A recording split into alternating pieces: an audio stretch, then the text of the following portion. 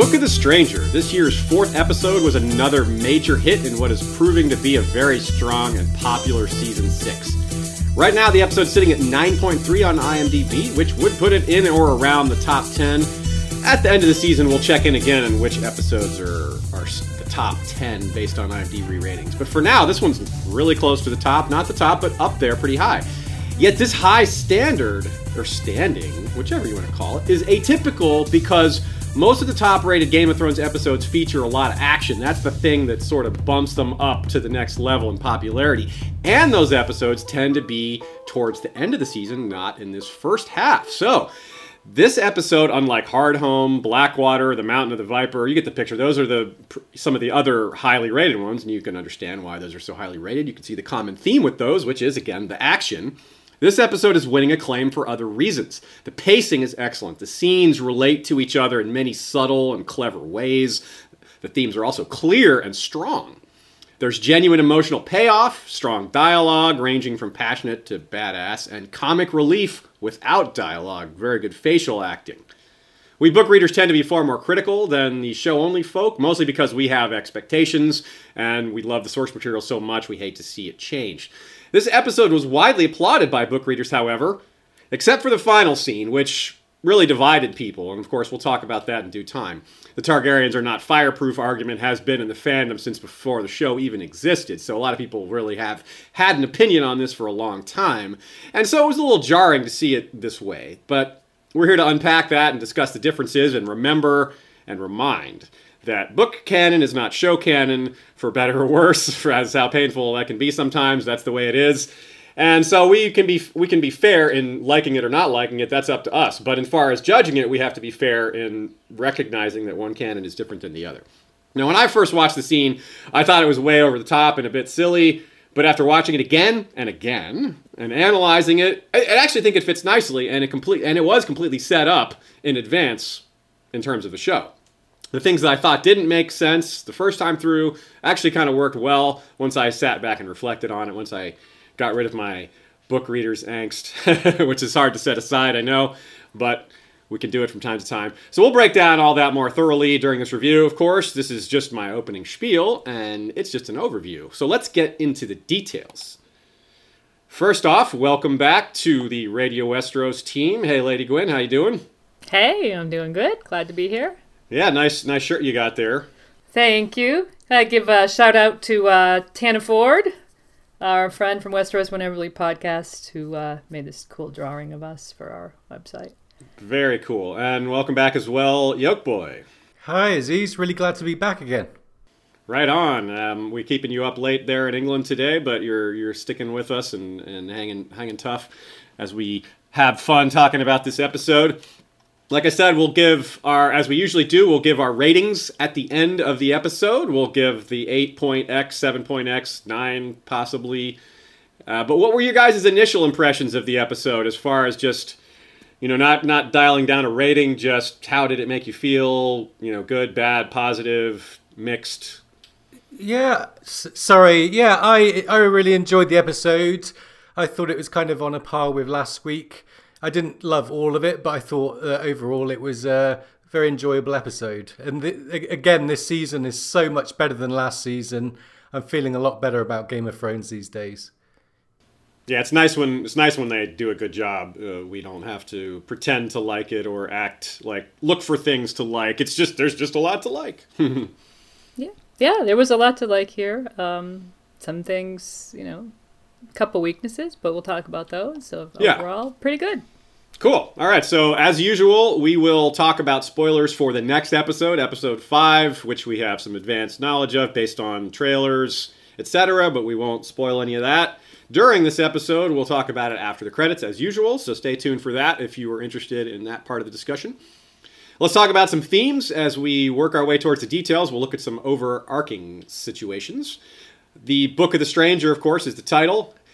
There's reuniting, especially brother-sister type deals. Sansa and Jon, Asha or Yara. I can't get that straight. I always just call her Asha. And since this is a book readers podcast, you guys know who I'm talking about. But even in the show-only episode with Sean, I kept calling her Asha. And I'm like, oh, wait, I mean Yara. Yeah, it's very confusing. So, compromise, though.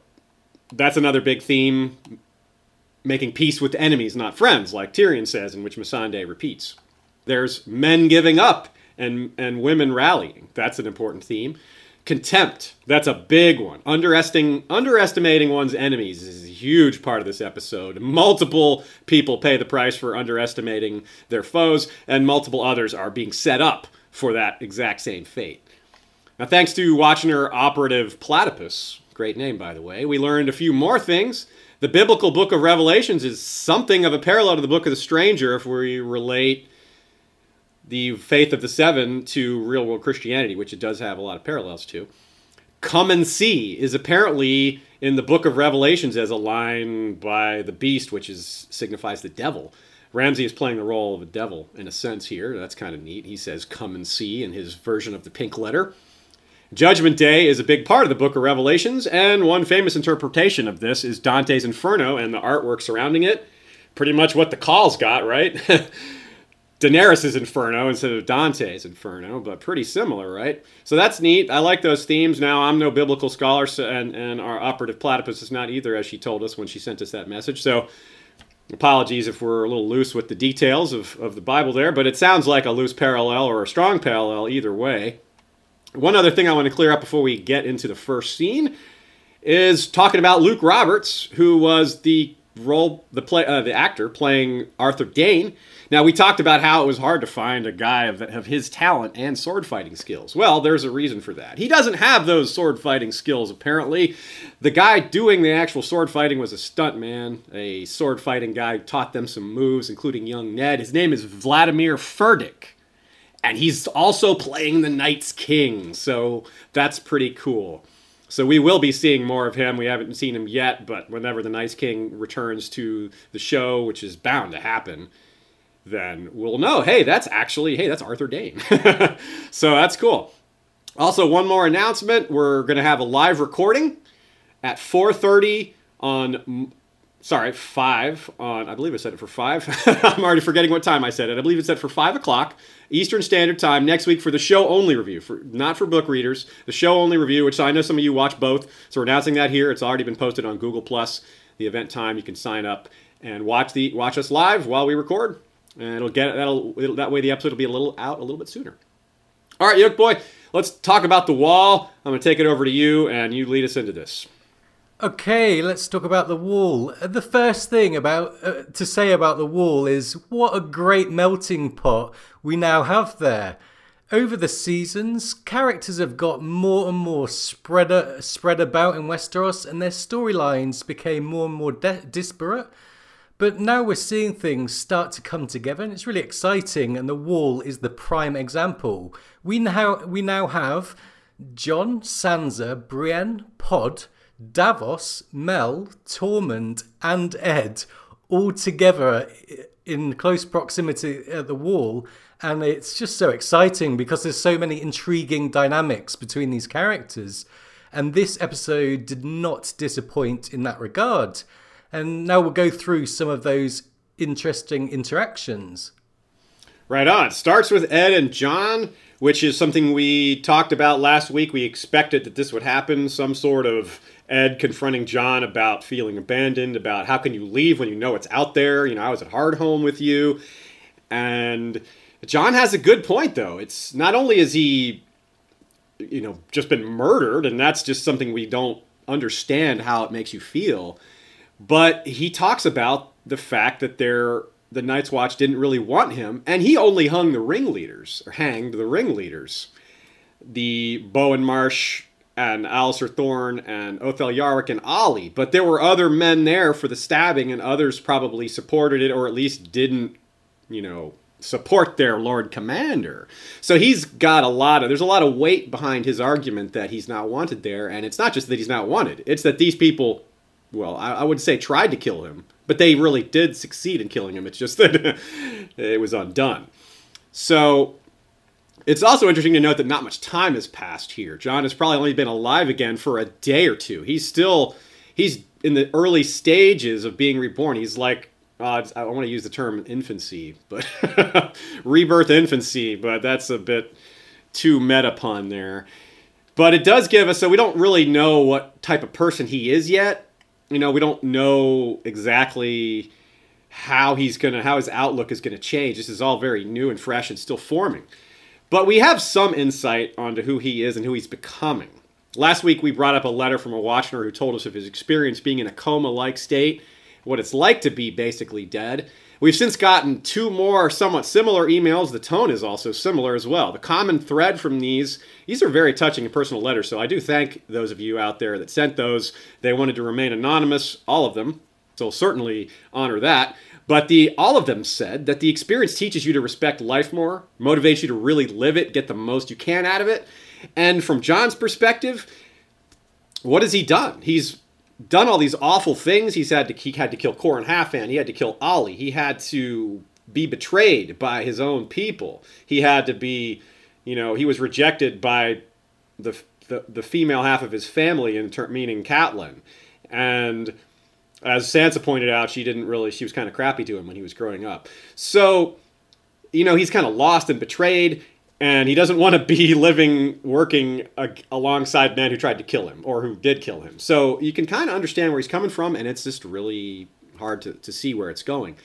But is this moot? Is this all moot? Because he wants to leave, he wants to get out, he wants to go do his own thing, but he's clearly not going to. He gets pulled back in by the arrival of Sansa. So the big question here is this going to be similar to the book version of Jon? We've predicted in the past that he'd be wilder, guessing that he'll spend more time in Ghost. Is he still going to go through this existential crisis in the book, wanting to leave? Or is the wolf aggressiveness going to be driving him, and he's just going to be more focused on what he wanted to do? Along the lines of Beric, who is very focused on what he wanted to do, and Stoneheart focused on revenge. Maybe Jon will just be more focused on doing his duty. So it could be very different. And it's confused by the fact that the book timeline is so very different. Here, Jon is going after Ramsay after he's been resurrected. In the book, Jon has just decided to go after Ramsay and loudly announces it, and then he gets stabbed, and that's his final chapter. So a lot of open questions that we're not going to really try to answer. We're just going to throw them out there for you all to consider on your own. Will he be bitter like Show Jon? Well, how many memories will he lose? Is he going to? How much of the Beric Dondarrion aspect is going to fall? Obviously, Beric was killed several times, and he lost more of himself over time. Jon, it's hard to say. He might be dead longer. He might be dead shorter. What do you think, Yolkboy? Well, if we expect Jon to also exit the Night's Watch, this could be part of his reasoning there too. There's this technicality of shall not end until my death, and the overwhelming feeling of betrayal from the Night's Watchman that could play the same role. And unless Jon ceases to be a POV, and I really hope that's not the case because I enjoy his POVs, we'll be able to see all of this through his thoughts and see what he thinks on all these matters. That's a really big thing to look forward to in the Winds of Winter, I think, and Jon will be incredibly conflicted, and he will be probably having an altered personality and memories and so on, as you mentioned. Right, and we start the scene, good points by the way, but we start the scene with a shot of Longclaw. It's a really nice shot. You get to see the detail of the hilt. It's pretty cool. The wolf head foreshadowing his reunion with family, i.e. House Stark, the direwolf sigil, obviously. Not just reunion, but recommitment. And symbolically, it's Ed who picks Longclaw up and looks at it, and it's sort of like Ed is kind of getting in the way, saying, hey, Jon, what about your duty? What about this commitment? What about your former commitment, the one that you were so big on before? And then they argue about it. Now, given time, maybe Ed could have convinced Jon to stay, after all. Maybe Jon would come around a bit. He didn't exactly have a plan on what to do. He just wanted to go south, get warm. He makes that joke. But, so that, I think, maybe Ed could have talked him out of, given time. But, bam.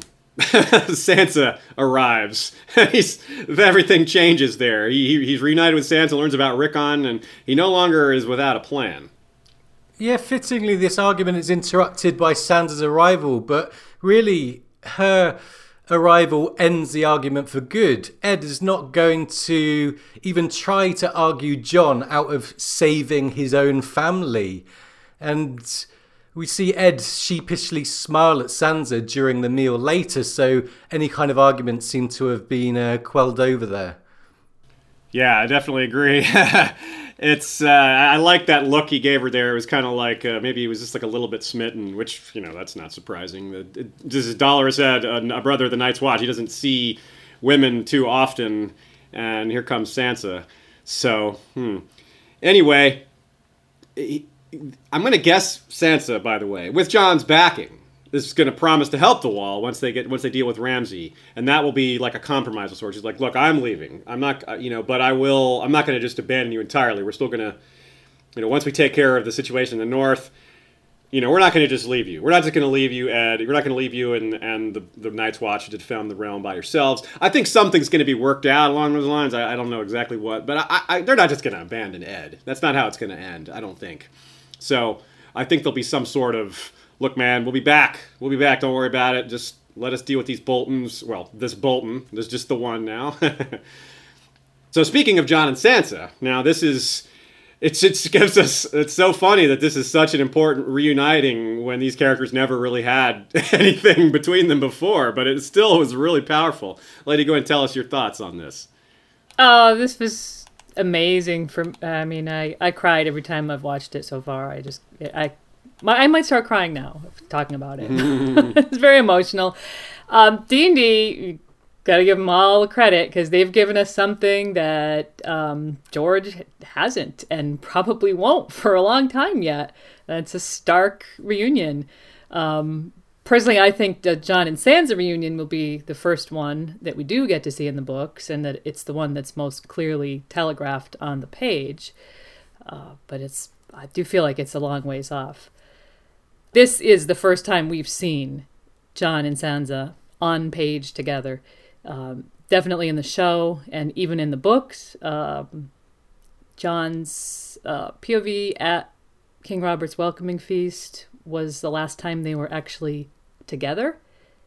They weren't interacting, though. Jon was just observing her. So it's been a long time coming. Although they do appear in each other's thoughts throughout the books. Jon thinks of Sansa as my sister numerous times, asserts her rights to Winterfell to Stannis. When Stannis offers him Winterfell, he kind of stands up and he says, no, it belongs to my sister Sansa. And he really actually has a number, I looked at them today, of quite tender memories of Sansa, including one that says he found himself thinking of his sisters, perhaps because he dreamed of them last night. Sansa would call this being the snowfall beyond the wall, an enchantment, and tears would fill her eyes at the wonder of it. So he does have these kind of sweet memories of her, while for her part, most of us will remember that Sansa thinks of Jon mostly as her half-brother, or her bastard brother, when she does think of him. But she does think of him on quite a few occasions. She remembers Jon up at the wall. She prays for him in the Sept before the Battle of Blackwater. And then in A Feast for Crows, when he's mentioned by Miranda Royce in that kind of scene where Miranda might be twigging something about who Elaine Stone really is, Sansa shows kind of a more, like maybe she's grown a little bit in the way she thinks about Jon, because it says she had not thought of Jon in ages. He was only her half-brother, but still, with Robb and Bran and Rick undead, Jon Snow was the only brother that remained to her. And she goes on to think, I'm a bastard too now, just like him. Oh, it would be so sweet to see him once again. So she's kind of grown, in that yeah, feeling of closeness towards him. So D&D gave us that sweetness after all. How nice. So it's the big differences there that's clear from that, is as great as that is in making those comparisons. You see how different they are book to show in terms of the circumstances, not necessarily their attitudes, which I think those are similar. I think the way Jon and Sansa react to each other is probably pretty similar to how they would react to each other in the books. But the details of their lives, as bad as they both are significantly different, especially with the information available to them. Both book versions of Sansa and Jon don't know about their brothers being alive, and Arya is just a mystery to them entirely. Sansa gets to fill Jon in on all that because she knows that they're alive. and from Theon and Brienne, respectively. So this is all done off screen. They fill each other on all these things. Jon presumably talks about how he was dead, about the White Walkers, and Sansa would, likewise fill him in on the fact that their family is more alive than they thought by a lot. Her marriage to Tyrion, time with Littlefinger. Now, it's too bad in a sense we didn't get to hear them chat about all that, but that was a long list of things they had to catch up on. So it'd be, it would have been a long conversation for TV, I think. So I think the way they handled it is just fine. What about you, Yolkboy? What did you get from that little bit? Well, we're talking about things that have been a long time coming, right? It's really great to see Sansa, who has previously been this pawn in other people's games, people using her for their own ends. And now she's finally gaining autonomy and becoming a player herself. And we see her making her own moves, and she's got ambitions. She knows what she wants, and she's trying to make it happen. And it's great to see this part of her character development after the kind of horrors of last season. It's been a long time coming. Yeah, and she's basically leading Jon at this point. Jon just wants to give up, and that's one of those themes we were talking about. He wants to quit, he wants to give up, but once it's his family, she's like, look, you're not quitting now, right? And he's like, yeah, you got me. I'm in. He's committed. And once they pull him back in.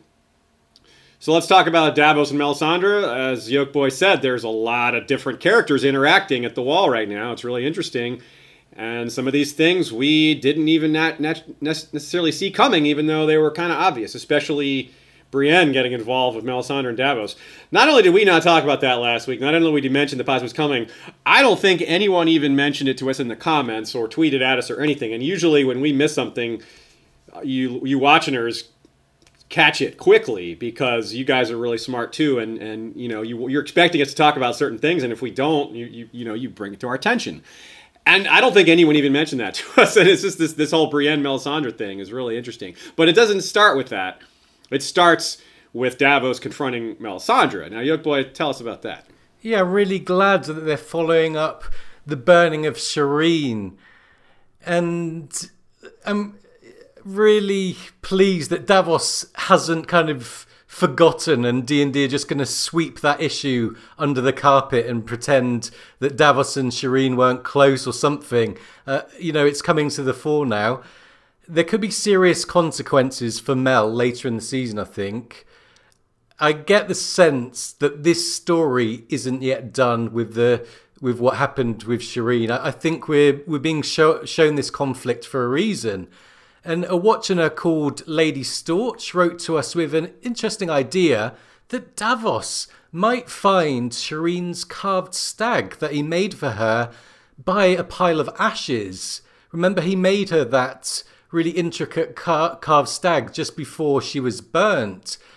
And then he could really work out what happened to her if he finds this by the ashes.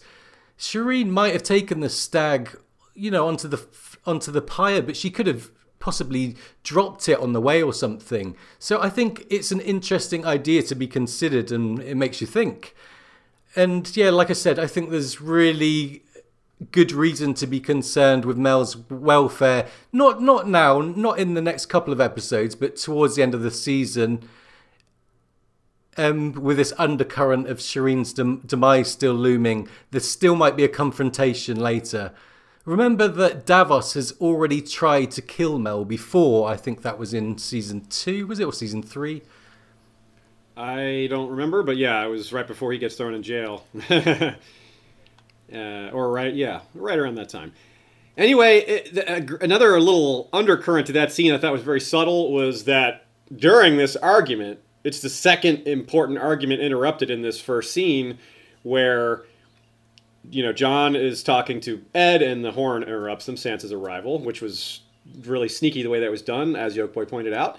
And it sort of happens here as well, as Brienne as Melisandre and Davos are talking about Shireen. Brienne comes and interrupts them. This is actually a nod to a device George uses himself quite a bit, which is something really interesting or important is being said, and an interruption happens before we get the full story. It's happened several times there's some key ones where there's a history lesson being told that gets interrupted. Of course, that particularly annoys me, but in a good way. More like a dang it, George, you tease. So it's an interesting possibility that they were giving a bit of a nod there by using the interruptions as a device.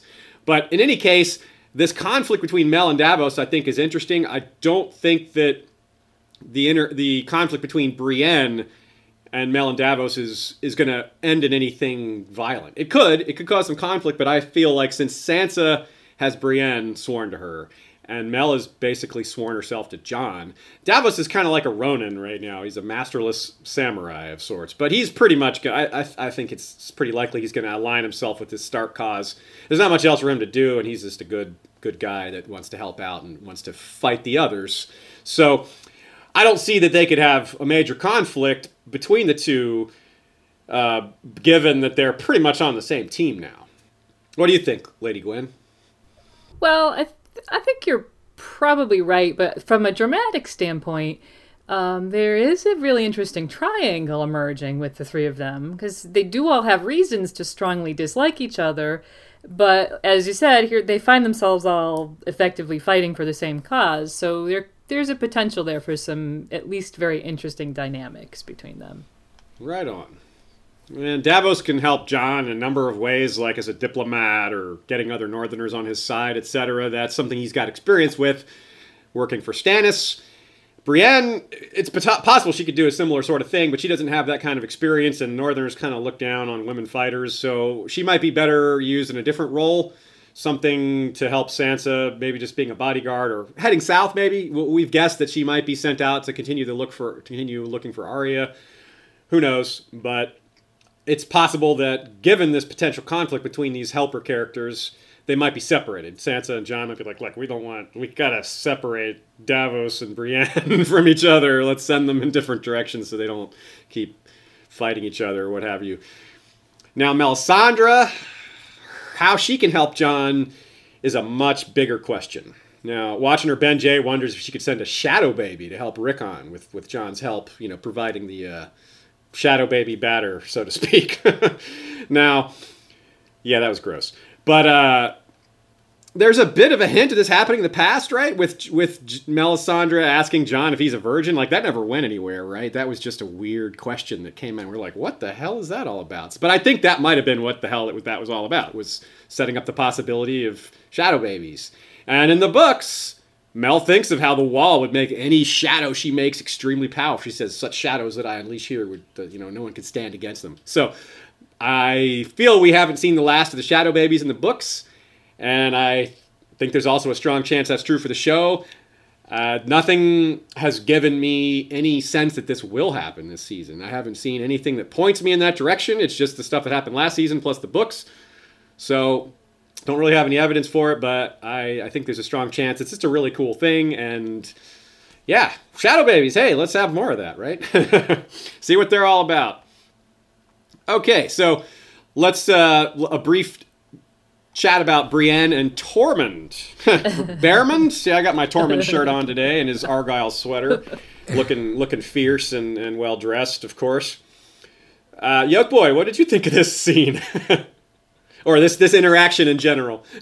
I loved this scene. I know that a lot of watchers really liked it too. It was such a nice surprise and it was very amusing. It was actually my favourite moment from the episode, I think. Especially when the shot of Ed's face, when he saw Tormund trying to do his flirting with Brienne. It was just so funny. It was played really well. I laughed out loud.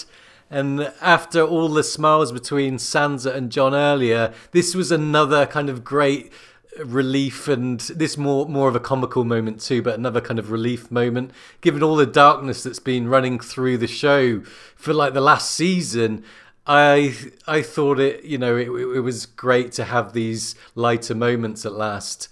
And I also thought that Ed was really well acted, like I said, and a shout out to the actor who we never mention. He's called Ben Crompton. I've got to say that he is a brilliant Dolorous Ed. I really love the way he plays him. He looks the part, he acts the part. Totally agree. And I thought it's funny that people are talking about this flirtatiousness, and it seems kind of one-sided though, doesn't it? I mean, the look, Tormund gives Brienne the look, and Brienne reaches for her sword. That's the first interaction they have. And then at dinner, he's doing his like sexy chicken eating thing, and she's just kind of, her facial acting was really hilarious too. She's just like, okay then, kind of looks down at her food and is like, well, yeah, that's gross too. Everything is gross. And yeah, that was what I was referring to with my intro spiel about the brilliant, comedic acting without any dialogue, just great facial acting. So that's another thing that a TV show can do that a book can't do. So props to the show there, props to the actors, all very good work all around. Okay, the pink letter. Compare and contrast. We're not going to read each individual version of it. The show version is pretty similar. In a way, the threat that Ramsay puts in the letter, okay, assuming Ramsay wrote the letter, let's just assume Ramsay wrote the letter. That's a whole different debate. Just compare the two as if Ramsay wrote them both. Because even if the book one wasn't written by Ramsay, it was meant to seem like it came from Ramsay, so we can still compare it on those grounds. The big difference is the teeth that the threat has. In the book, it's a pretty powerful threat, but it's just Mance Rayder as a captive, and it's the threat of what he's going to do to Jon and the Wildlings and the Watch, not what he's going to do to Mance Rayder. Jon isn't terribly concerned about Mance Rayder, probably. But in the show, it's Rickon. That's a much more powerful threat, and Sansa doesn't have any doubts that he's telling the truth. That's something that Jon was like, well, this is just a letter. Maybe it's a lie. And of course, that's what Tormund says in the book. So that's a nod there to, well, this is just writing. I could write whatever I wanted, just make it true. So, Lady Gwyn, tell us what you thought about this version of the letter. Well, along the lines of what I mentioned about Jon's sort of, tender thoughts of Sansa, in the book, the pink letter gives him all these sort of warm, fuzzy thoughts about his siblings. Especially Arya, who, he reads this letter and he thinks that Arya's been married off to Ramsay by the Lannisters. It's important to remember, even though the letter says, I have Mance captive, it also makes clear that Arya's kind of among the missing. So there is a certain level of anxiety, I think, on Jon's part as far as what's happened with his little sister. He could very well be afraid that Ramsay is going to find her if he doesn't act. I have a passage here of what exactly he thinks after he reads the letter that leads him right into his decision. It says, he thought of Robb with snowflakes melting in his hair. Kill the boy and let the man be born. He thought of Bran clambering up a tower wall, agile as a monkey, of Rickon's breathless laughter, of Sansa brushing out Lady's coat and singing to herself. You know nothing, Jon Snow. He thought of Arya, her hair as tangled as a bird's nest. I made him a warm cloak from the skin of the 6 whores who came with him to Winterfell. I want my bride back. I want my bride back. I want my bride back. So, of course, the letter doesn't repeat that 3 times, but I think the repetition of that phrase in Jon's point of view underscores his anxiety about Arya. He's also mentions Mance, and I think that is how he arrived at that "we're coming for you, bastard." That he's something we've mentioned a few times, and I think we all hoped the show would give us, and basically, it has. Not exactly those words, but here we go. And that's something that both show and book have done here, and it harkens back to how much Jon is like Ned, even though we're all pretty sold on the fact that no matter which version of, even if you don't believe in R plus L equals J, which we're all sold on, very few people out there believe that Ned is actually Jon's father, sire, but he raised him. That makes him his father, whether he's his sire or not. And Ned and Jon have a lot in common, whether he's his sire or not. That's just very clear, and this is a perfect example of that. Jon, just like Ned, puts duty first unless family is involved. And once family is involved, that becomes the higher priority. And just like Ned was willing to sacrifice his honor and falsely accuse himself or admit that he, schemed against the true king, and he did it to save Sansa. Jon, questionably breaking his Night's Watch vows to go save his family from the night, as a member of the Night's Watch. And he, of course, in the very beginning, Jon runs off before Gior forgives him for running off. He runs off when he hears about what's happened to his father at the beginning or at the end of Game of Thrones. So a lot of neat parallels there between Jon's actions and Ned actions and the motivation for those actions, which I think is really nicely done. Both show and book have done that well so far.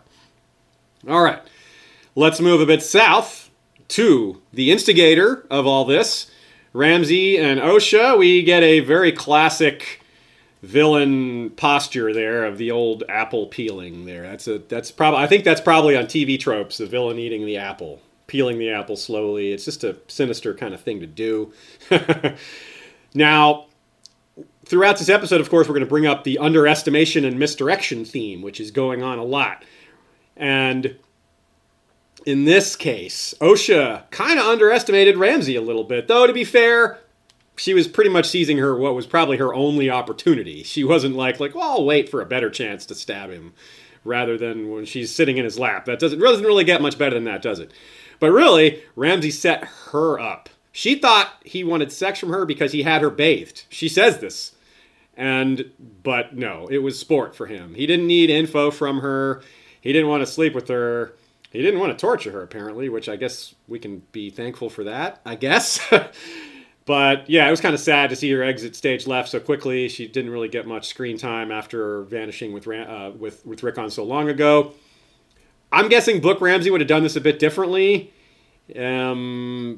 But will Book Ramsay be faced with the situation at all? Probably not. I don't think. It's no sure thing that Book Ramsay will ever even be Lord Bolton. I mean, let alone capturing Osha and Rickon. So I don't know that we'll get a version of this. What did you guys think about this scene? It was kind of quick. I don't know that it advanced the plot much. It told us a few things, but it's kind of just Ramsay being Ramsay, huh? Yeah, to be honest, Aziz, I've been suffering from Ramsay fatigue for what seems like a long time now. He seems to be in just about every episode, and I just can't really wait for him to die. I found Joffrey to be a really captivating, dynamic, and interesting villain, but I really don't have the same kind of feeling of loving to hate this villain Ramsay. I just kind of hate him. I think he kind of makes the show unbearable at times, and I really can't wait for him to be out of the show for good. I think it'll be this season. I don't think he lasts the season. I really hope that's the case. It'll be satisfying, but maybe not. Maybe he'll linger a bit longer. Maybe he'll die early next season. But can anyone actually see him being part of the fight against the White Walkers, being part of that? I don't know. It doesn't seem likely. And for that reason, I have other people on the chopping block, but we'll speak to that later. Lady Gwyn, what about your thoughts on this scene? So with this scene, I gotta tell you, I couldn't even rewatch it because I'm sharing that Ramsay fatigue. I really like Natalia, and so did George. So, given that sort of dialogue that had gone on around that, where he's going to give her a bigger role in the books now because he liked so much what Natalia did with the character, I thought maybe bringing her back was a hint that we'd get to see a little more of her. So it's disappointing. In hindsight, the scene was really well set up. Like you said, he totally set her up. He put the knife right there. He knew exactly what she was going to do all along. I absolutely should have seen it coming. But I'm just so tired of him winning. And this barrage of atrocities is having like an opposite effect because I have to tune it out. So, I guess in the end it might be all better when he dies. But I think at this point I'm just going to feel relief instead of happiness. I don't know. So, but beyond death, I hope, beyond him dying, which I certainly hope is this season or early next at the latest. I do hope that there's something incredibly karmic coming for him, and that will kind of redeem this storyline. I hope, we see the results of his arrogance. Otherwise, all of this is going to kind of seem gratuitous. Yeah, and of course the show does, verge into gratuitous territory from time to time, perhaps often, although less so this season, I suppose. But yeah, I think one of the things with Ramsay is he's a bad guy, but he hasn't done a lot of like things that you would think make him a formidable villain, other than that he's dangerous and violent. But he hasn't like outthought anyone for the most part. His father. We've talked about how Roose in the books probably won't be so easy to take out. And yeah, so I don't know, Ramsey. I'm kind of with you guys. I like the actor a lot, and I think that the storyline is solid. But indeed, they probably have put a little too much Ramsey on screen. But we'll see what happens. Now, Watcher Tatenda points out that in the Umber Rickon scene from episode 3, there's the flayed man carved into the fireplace a bunch of times. It's like a mural in the fireplace.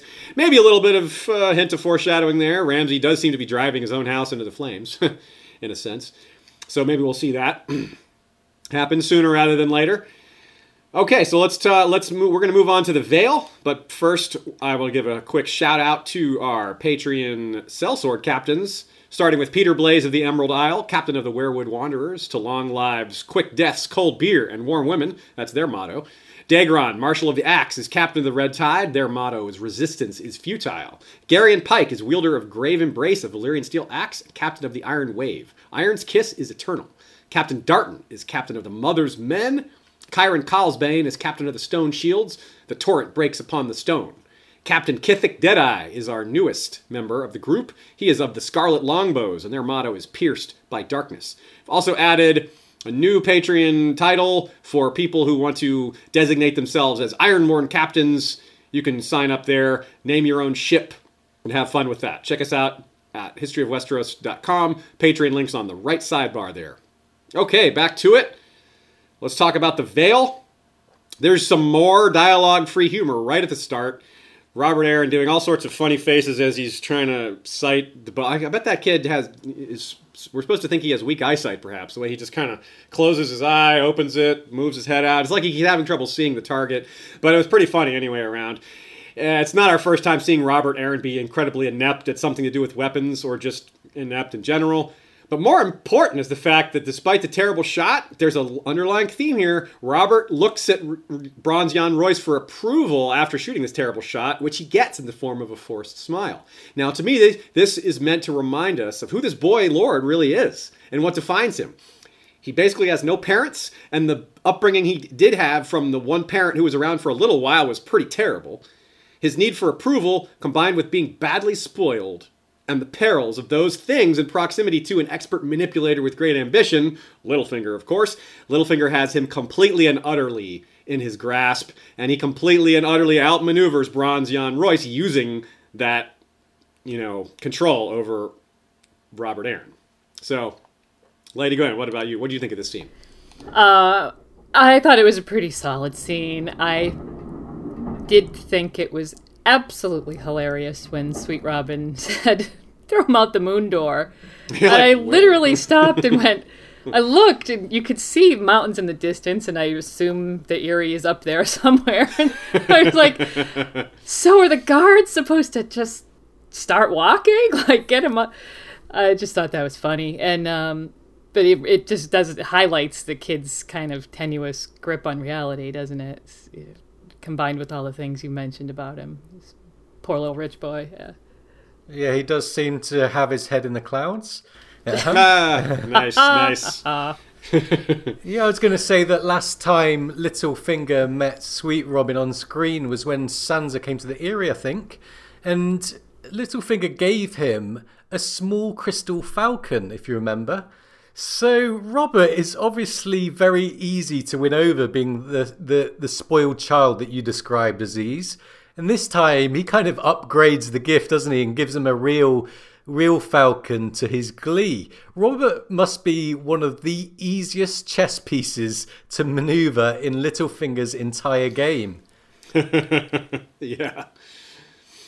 I think that it's interesting, too, that the real Falcon, him giving him a Falcon, is sort of symbolic of him controlling Robert, because it's the Falcon is the sigil of House Aaron, but it's Littlefinger who's providing him the actual animal. I think that's kind of interesting.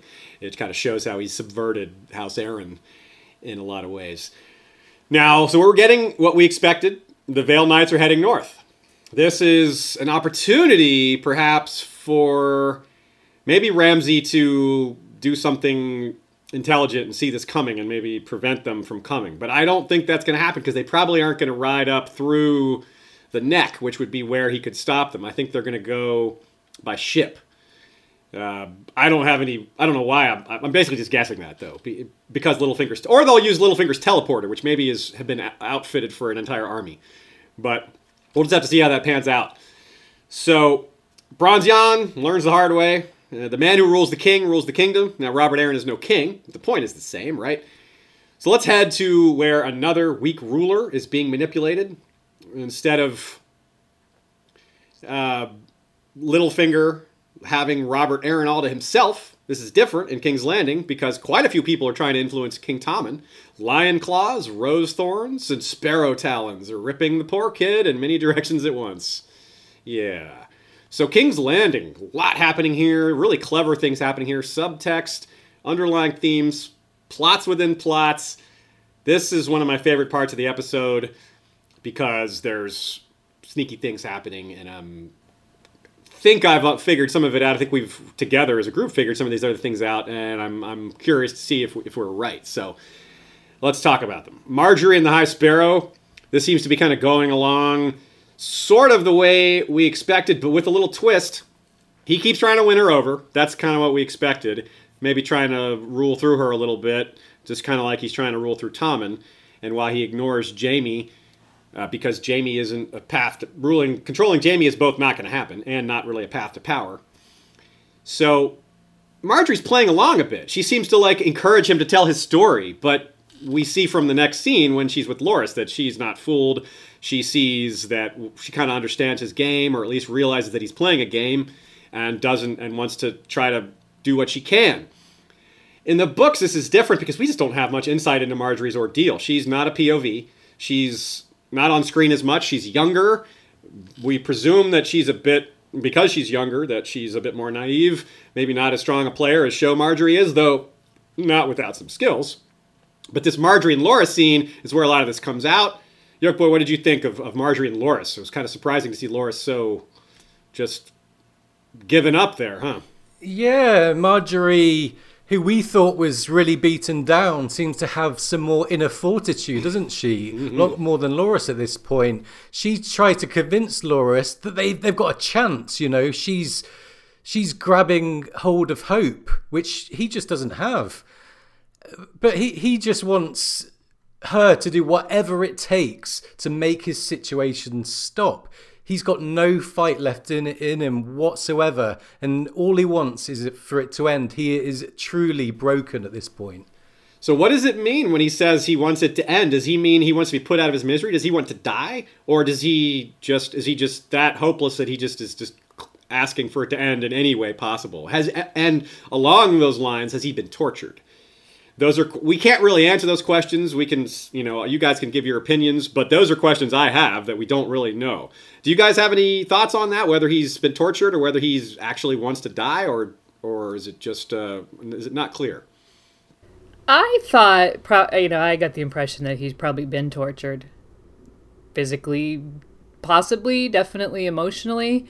Another thing that I think was really clear in this scene was the highlight of female power, because we saw over and over again the women, Sansa and Yara and Marjorie, and of course culminating with Dany, really stepping forward and owning things, and men kind of stepping back and on a sliding scale of kind of not being present for various reasons. But I just thought this was an interesting continuation of that theme here.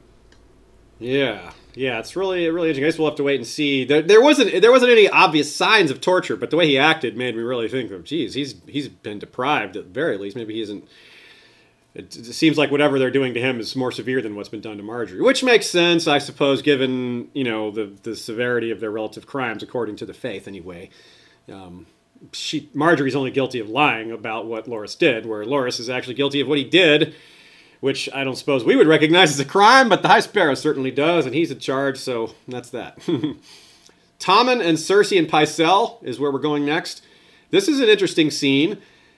On Monday, Sean, our show reviewer, talked about the interesting camera work in the scene, how clever it was. Now we have Pycelle warning Tommen about how precarious the situation is. He warns against antagonizing them, which later is exactly what Cersei and Jaime plan on doing, in which Olenna and Kevin go along with. So it's funny because we have this important, prophetic line delivered by a character that everyone just despises. They just don't. They think Pycelle is this doddering old, creepy old man that he's kind of he's past his prime. He's a bit of a whiner, and he seems a bit spineless. But I think he's right. I think he's 100% right. And Cersei is completely dismissive of this, though. And Tommen seems to agree, though he is he agrees with Pycelle to a certain degree, though he's not really concerned about blood in the streets and civil war. He's more worried about Marjorie.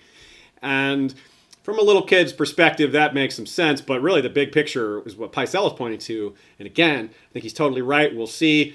And we'll explain this in a bit more detail here. A couple of different possibilities for what is happening. Tommen trembles a bit as he prepares to tell his mother something big, but we don't hear it, which leaves room for doubt. Part of the cleverness of this scene, giving us multiple options. I think a lot of people immediately suspected trickery, like, well, maybe Cersei isn't saying what Tommen said. And that's where my head went first, but upon reflection, I had a different idea. So let's explain these ideas. There's two of them. Basically, it revolves on who is actually doing the tricking. Whether it's Cersei or whether it's somebody else, they stem from what might have been said by Tommen. Yolkboy, take us away. Break down these theories for us. Okay, first of all, before we talk about the possible trickery, there's always the possibility that there's no tricking, that Marjorie is being set up for a walk of shame, and Cersei is joining forces with the Tyrells, and everything is as it appears. But as Aziz said, there are two ideas of the trick going on, so let's look at those. First of all, Cersei could be tricking the Tyrells into fighting against the faith in order to damage both parties. That means that Tommen never actually mentioned there's a walk of shame for Marjorie lined up, and it's a Cersei invention. This seems to be a plausible idea. Let me jump in just for a second. Because if you guys remember, the way it's spelled out is Kevin is ordered to stand down while the Tyrell army comes in to do the dirty work. So it could look like the Lannisters aren't involved. They're like, hey, we didn't do that, and all the blame falls on the Tyrells. So that's why that looks that way. Anyway, sorry to interrupt. Go ahead, Yolkboy. No, this seems like a plausible idea, doesn't it? And Cersei would have good motives to want both sides diminished. But someone on Reddit takes it a step further and suggests that Tommen found out from the High Sparrow about Joffrey's death being at the hands of the Tyrells. And that's what he told Cersei. And now she wants immediate revenge. And while I think it's an interesting idea, it might be a little bit too complex for the show, I think. I don't know if they can manage that kind of line of conspiracy. But anyway, it's a really good idea. And the other idea, and this is one that Aziz has been talking to me about, is that the High Sparrow is baiting Cersei and Olenna and all of them together. The High Sparrow is leaking information to Tommen because he knows that he's going to tell his mother. And so the High Sparrow can play them all like pawns in a way.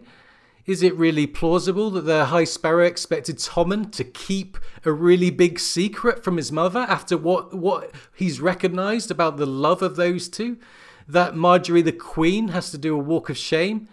And isn't sharing secrets with someone one of the most classic and obvious tricks used by kind of con men and the like to gain trust?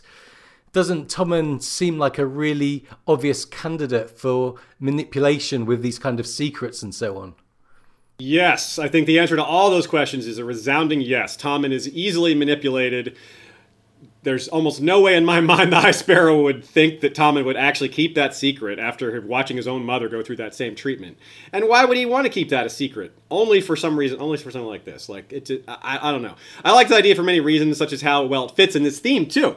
It's contempt-based underestimation of one's enemies, a very strong theme of this episode. Cersei speaks to the small council in this manner. She says, "You all hate these fanatics as much as I do," and referring to the High Sparrow's dirty peasant hands, contempt is a familiar display coming from Cersei, so it works really well even if it's fake or not. We're all just very familiar with Cersei being contemptuous and underestimating people. Olenna falling for this, though, really sells it to us as an audience because we expect her to be more cunning and we don't expect her to fall into a trap. But even whichever of these theories you prefer, she's falling for one of them. Either Cersei's manipulated her successfully or High Sparrow has. Either way, she seems to have taken the bait. So it's funny, again, we come back to Pycelle. Yeah. Ironically, Pycelle is the one who's giving the best advice. So don't antagonize them. But since he's repeating it to Tommen in that private scene, it probably means that no one's really listening to him in the small council. So Marjorie might be the only one who can see the depths of the High Sparrow scheming, but there's no one that can listen to her. And we kind of wonder if her warning or her views might be similar to Pycelle's. That's funny. Yeah, it could be. Pycelle says don't antagonize them, and then they go ahead and plan to do exactly the opposite of what he says. A Tyrell army marching into the city? Kind of antagonistic, wouldn't you say? Very, very much so. Even if Mace Tyrell is leading that army looking all silly, it'll still look antagonistic. So, what is this? Again, as a book reader's show here, what does all this tell us about what's coming in the Winds of Winter? Well, the book High Sparrow is less subtle, but very cunning still, and far bloodier, frankly, which is, the book and show sometimes compete with each other to be bloodier and more brutal. But definitely the book High Sparrow is more bloody. He's won that title so far. It's possible that the Faith's ultimate role in A Song of Ice and Fire will be more related to the Aegon VI plot or Daenerys and her landing rather than the Tyrell-Lannister alliance, although it could involve all those things. The Faith is too big a faction to not play multiple roles like that. To me, I think that what might really be a problem is if Dany has a horde of R'hllorist followers that believe she's Azor Ahai, and they show up in Westeros, and then you have two different groups of fanatics just on the same continent who all believe in very strongly in, well, they're zealots. You don't have to really go any farther than that. So that could be bad. Faith Militant versus R'hllorists, and then you have all these Dothraki. I don't suppose the Faith Militant are going to be happy with Dothraki savages. That's probably what they would call them, right? So, people don't even really like foreigners in Westeros, and these are from their point of view, these are worse than foreigners. They're invading foreigners who worship a horse god, and you can just see the prejudice coming. So, now Kevin sort of keeps his wits during all this, but is still convinced because, well, they play on his deepest fears. They talk about Lancel, and they sell this to him via his children. He's the only one that seems to have strong doubts, but the doubts aren't strong enough. He says, and this is the same for book Kevin too, which I think is interesting. Both book and show Kevin are extremely concerned about the potential for an all-out war between the Faith and the Crown, civil war in the streets, that sort of thing. Olenna dismisses this like, well, that's going to happen no matter what we do, but better them than us. So that's where this is headed. This is headed for major blood, major brutality, I think. And some version of the book I think will be similar. I think maybe the situation will be different, but the end result will be similar. Faith Militant getting bloody with one or more other factions. The Lannisters will be involved some way. Anyway, speaking of book Kevin, on the day the show premiered this season, I released an episode called Aziz versus Chapter, and it's that chapter that I break down. So if you want to hear more about Kevin, go check that out. Okay, and now we will take another short ad break. We'll be right back to move on to Essos. For those of you who listen regularly or watch regularly and that ad, when I talk about an ad break and it just skips right to what I'm talking next, there isn't always an ad there, and sometimes some of you have ad blockers. So I just wanted to clear that up in case it's confusing. You're like, what break? That wasn't even a second. Well, that's that. Sometimes there'll be ads there, sometimes there won't. If you have ad blockers, well, there probably won't be one there ever. So that's that. Just wanted to explain that in case it was confusing. Okay, Essos. Lots happening in Essos, though we aren't as spread out. There was no Arya this time for the first time this season. Lots happening at Slaver's Bay. Tyrion meets with two important factions. Varys is completely silent the whole time. He's there, but he doesn't say anything. Missandei and Grey Worm, anything but silent. They have a lot to say. Like good teammates, they present a unified front to the delegations. They don't act like there's just they're, they don't act disorganized and disunited, which is an important thing. But once the other people are away, Grey Worm and Missandei bitterly challenge Tyrion on his decisions. Yolkboy, kind of break this down for us. Okay, so here Tyrion plays the role of diplomat. I don't know if you've noticed, but he's almost like an acting hand, isn't he? Yeah, it's very similar. He is. He's fulfilling the role of an acting hand. And last week we saw Varys showing his skills as the new Master of Whisperers. So we can actually see the nucleus of a functioning government forming, can't we? With the Hand and the Master of Whisperers. It's starting to look a bit more like what King's Landing used to look like.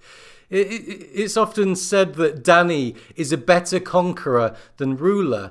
And I think one of the main factors is that she wasn't set up to rule. She's inexperienced due to her age, and she conquered Slaver's Bay very quickly and suddenly without a really good plan for the long haul. She often acts on instinct, doesn't she? We see that time and again. She does amazing things for herself and her people in the short term, but it's not always so great in the long term. We're left to wonder how things would have panned out if Dany had had Tyrion and Varys acting like this in her corner from the very beginning in Meereen, as they both are clearly very adept at their governing roles. Yeah, early on she had Missandei a bit, but Missandei doesn't have a lot of government experience either. And other than that, she just had a bunch of guys who were fighters. She had Jorah, she had Barristan, she had Grey Worm, and Daario. I mean, just guys who were first and foremost warriors. Those guys are not very helpful with ruling. They had some good advice here and there, but mostly, yeah. Varys, I almost said Varian and Tyrus. Varys and Tyrion are clearly on another level with that regard. Now, the argument itself between Grey Worm, Missandei, and Tyrion, I almost said Tyrius again or something. Slavery idealism versus slavery realism, you might say. But which side of the argument is which? At first, it's clear, based on how it's presented, it's clear that Tyrion is the realistic one and Missandei and Grey Worm are the idealistic ones. But when Grey Worm tells Tyrion that they will use him, meaning the Masters, not the other way around, it makes you think, it made me think anyway, maybe he and Missandei are right, that peace and diplomacy are not actually realistic here. And so maybe Tyrion is being idealistic, thinking that he can work with or even manipulate the slavers at all. They're too good at that, or they're going to be the ones to play you. Does Tyrion really think they won't take any opportunity they can to restore slavery? Well, maybe he does. I mean, despite the apparent flimsiness of the arrangement, it does strike us that Tyrion has basically given them nothing. He threatened them, despite the gifts of the girls and gentle language, offered them threats. He said they wouldn't get a better offer, and the alternative is clear, despite being unsaid. Agree to this or die. Yeah, if it's not the Unsullied, Watchner Leo suggests Tyrion could send the dragons at them. I don't know if he could learn to do that, but sending the Unsullied would be fearsome enough. So in that sense, it's quite clever. Tyrion is demanding something, but offering nothing. So anything the slavers give him, whether he gives them time, whether they actually cut off some or all their support to the Sons of the Harpy, it's a win. And all he gave them was talk. So that's actually, maybe he does. That's kind of the angle I like there. And Grey Worm doesn't think it will be so easy, though. Grey Worm thinks, no, you're giving them rope. Don't give them rope. Don't even try to play with them. So this pairing of compromise and underestimation of one's enemies due to contempt, that recurring theme I keep harping on, makes this scene, it's like the thematic crux of the episode, because both of these things are present, but we don't know who is on which side of it. Who is underestimating who? Is Tyrion underestimating the slavers, or are they underestimating him? Grey Worm is saying, no, you're underestimating them, and Tyrion, maybe it gives him second thoughts. Maybe he's thinking maybe Grey Worm is a point there. Elsewhere in the episode, it's always clear who is doing the underestimating and who isn't. But here, we don't know. So that's really cool. In this scene, it's foggy, and you can see it both ways. Both sides make sense, so we're just going to have to wait. Meanwhile, the one they're all waiting on is up north, being underestimated and using it against her enemies. But there's no compromise in Dany's case. She only needed a little help from her friends, her existing ones who were hunting for her, And a new one. The young Khaleesi she won over to her cause. So, of course. Well, before we get to Dany, though, we have Jorah and Daario, who are the friends that she needed a little help from. There's not maybe a whole lot to say here, except for the grayscale thing.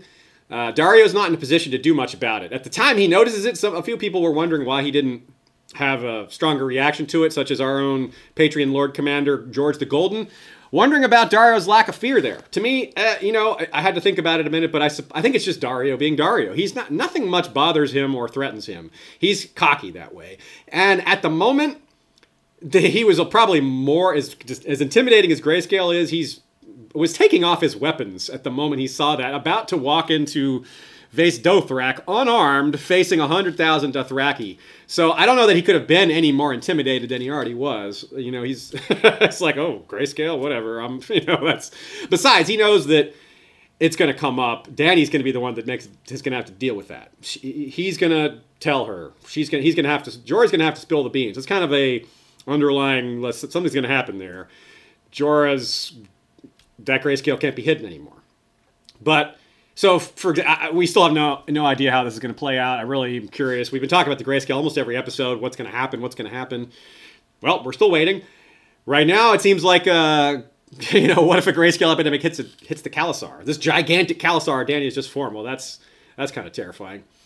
Now, another aspect of this whole scene, unlike Loras or Jon, who seemingly lost the will to fight while a female family member is rallying them, trying to stir them up, Jorah and Daario, well, they haven't given up, certainly. They certainly are fighting, and they're trying. But Jorah already knows he's dying. To him, this is almost a suicide mission. The way he said, Dany's like, what are you doing here? We'll never get out of here. And he's like, well, we can only die trying. Something to that effect. It's not quitting, it's not giving up, but it's fatalistic. It's expecting to die. It's expecting that you're taking an extreme long shot chance at something that you don't really expect to succeed at. Daario, again, is cocky enough to maybe think that he might succeed here, but I don't know about. And other than that, it's kind of hard to say. So, yeah, yolkboy, what did you think? Well, I was just wondering about Jorah. It really shows Jorah's complete love and conviction to Dany here, doesn't it? He knows he can't ever be with Dany now he's got this grayscale, yet he still cares about her welfare above all else.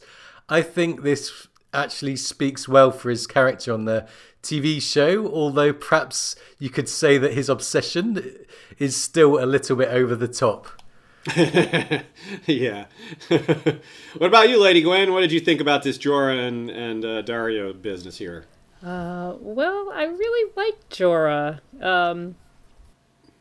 Pardon me while I scroll down to find my notes. We lost you for a second. You lost there, but me. You're back in. I lost everything. You're back in. All right. But I really like the way that Jorah refused to rise to Dario's bait. Daario keeps trying to, needle him about Dany choosing him. But Jorah really just kept focused on the goal. He acted like an adult. I want to say that I like Jorah more and more every season, which has to be a testament to the showrunners and Ian Glenn in particular, because by this time, book Jorah is pretty much insufferable. And I really can't stand him. So that's a plus for the show. So they show up with their desperate plan, and roughly along the lines of the theme, Dany takes charge with a much better, more effective plan, far more audacious, much more epic. So here we are, Vaes Dothrak with Dush Colleen. Dany has never really been big on compromise in the first place, which we were talking about how compromise is a big part of this episode. This is where that compromise just falls by the wayside. There's no compromise here. And that's a pretty good fit as it pertains to the Dothraki. They're not exactly big on compromise as a society either. They're ruled by strength. And holy crap, does Dany look strong now, right? Like, Lady Gwyn, check up all the boxes of strength here that Dany has displayed. Well, cows are often made by killing. If not killing cows, then killing others. But she killed them all. All the cows. Bye-bye. 21 of them, apparently. We saw that behind the episode. Or if it was 21 calls, or there were 21 guys in that room if they weren't all calls. So right. So they're all gone now. She already had a reputation as the mother of dragons. We saw that reputation preceded her. Some may have seen it as a rumor, but she confirmed it by repeating that whole mother of dragons unburnt thing in this grand epic fashion. So as previously mentioned, it's a society of horsemen, and people with the best mounts are the tend to be the strongest people. Those mounts are really prized, and you really can't beat hers. So, but she didn't even have to use them to defeat all those cows. So, and that was one of the bigger surprises, because I think we all, as we said last week, this plot line lacked a bit of tension because we know Dany's going to come out of it well. But that said, we were surprised with how it went down, because the how was much different than what we expected. I think almost everyone thought Drogon was going to be a part of this, and he was going to be the one to save her, to be the main vehicle for her dominating the Dothraki. And in a scene full of surprises, this was possibly the biggest part of that surprise. We're all, even at the last second, I was like, wait, where is Drogon? How's he going to... Isn't it kind of late for Drogon to appear now? And then she dips the brazier, and then, well, that's that. Drogon is not involved. So that was pretty cool. Like Lady Gwyn pointed out, Dany's reputation and who she was preceded her. The Lazarine Call asked, "Do you really have 3 dragons?"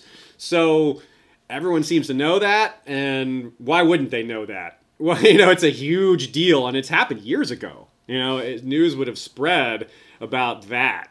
Dragons being reborn in the world. That's going to get around, even out to the Dothraki Sea.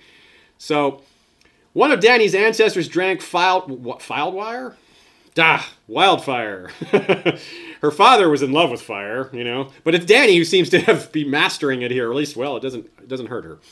What we just saw there is a confirmation in show canon that I fully expect to be book canon as well. Not the fire burning thing, not the immunity to fire thing. That Dany, not Rhaego, is the stallion who mounts the world. Yolkboy, tell us about that.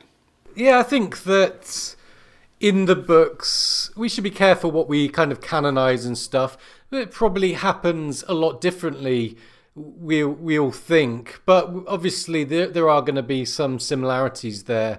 I've got the line from the great moment in the House of the Undying. Beneath the mother of mountains, a line of naked crones crept from a great lake and knelt shivering before her, their grey heads bowed. So yeah, we can see the crones. They're coming out of a lake, which always... I wondered if that was because there was a fire. I never obviously thought what was to happen.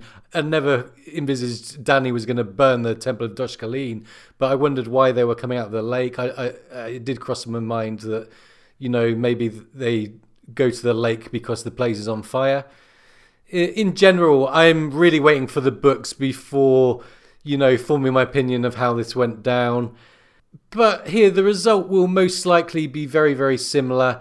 And as a plot point, it's all about Dany having a united Khalasar at her back. That's the whole purpose of this, and I'm sure that's going to be the same. Yeah, like we didn't get them emerging from a great lake and shivering, but they certainly knelt before her, and it was not just the crones, but a lot of Dothraki, huge numbers of them, and we got to see, it was clever, I thought, the way they shot the scene. You got to see a variety of different Dothraki kneeling. You got to see the old Doshkalin woman, the young one that helped Dany out, and a couple of warriors. You saw, the bearded guys with their Dothraki accoutrement. So it was kind of nice. They showed, the smattering of different people there. Last episode, the wildlings are said to see Jon as a god, and now Dany is being seen that way as well. I think Yolkboy, you called that in advance. I think that was you, right? Yeah. I'm glad I got something right. Yeah, pat yourself in the back for that one. Good job. Now, Lady Gwyn, you have some interesting feedback from a listener/watcher. Yes. Casey Wade on Twitter asks a question about Quait's prophecy. Are we seeing to go forward, you must go back coming true? And there has been a lot of that discussion that I've seen around the last couple of days. I think we pretty much all agree that this is likely a thematic nod to something that happens in the books. I don't think Quaid actually says that in the show. But she certainly does in the book, so we can see that they're, if this show scene is mirroring where the books are going, that's kind of the answer to that.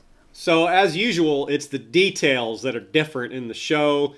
They get to the same point often that the book does. Of course, there are exceptions to that. It's such a big story with so many parts. Obviously, some of it's going to have to change. But as we've been saying for years now, they tend to get to the same place, even if they take a much, much different route getting there.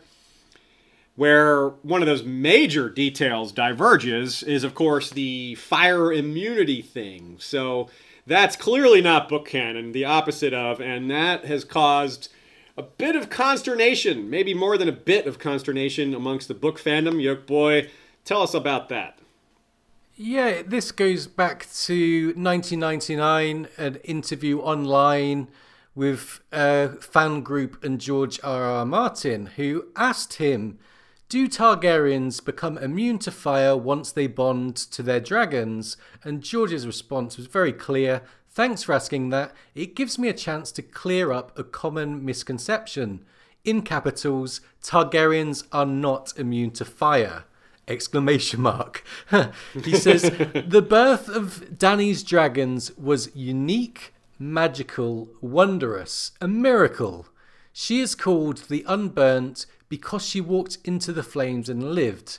But her brother sure as hell wasn't immune to that molten gold. And so that's from a George interview, but let's take a look at the books because most people have caught this, but some people don't realise this.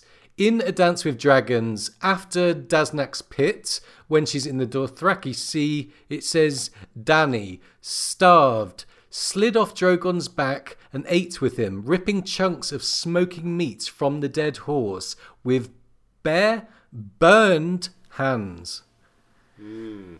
Yeah, I can't say I love the fire immunity. It's a little too high magic for me, but I didn't hate it either. And to be fair, the show set this up a long time ago, before the dragons were born even. In season 1, Dany picked up one of the dragon eggs that was sitting on hot coals. Her handmaid saw, panicked, grabbed it from her. Result, handmaiden burnt, Dany not. And I think they didn't want to just have her dragon birthing scene on fire immunity come out of nowhere. So they set that up, and it's still set up many years later.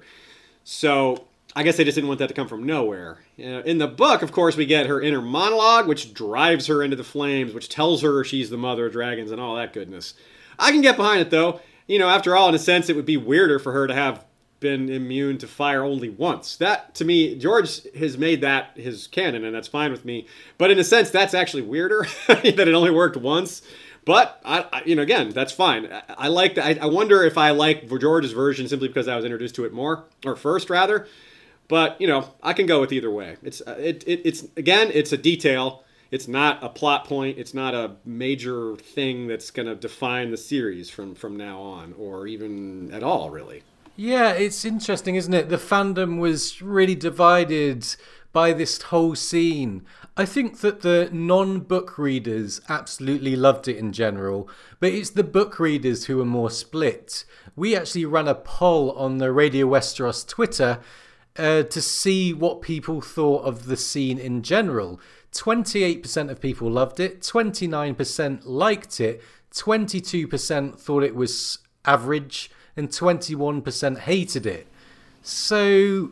Wow, that's really balanced. That's pretty balanced as far as polls go. You never usually get a poll like that is that close that we've done on Twitter. I'll give my personal opinion. As a book reader, I found the fireproofness a bit jarring to watch.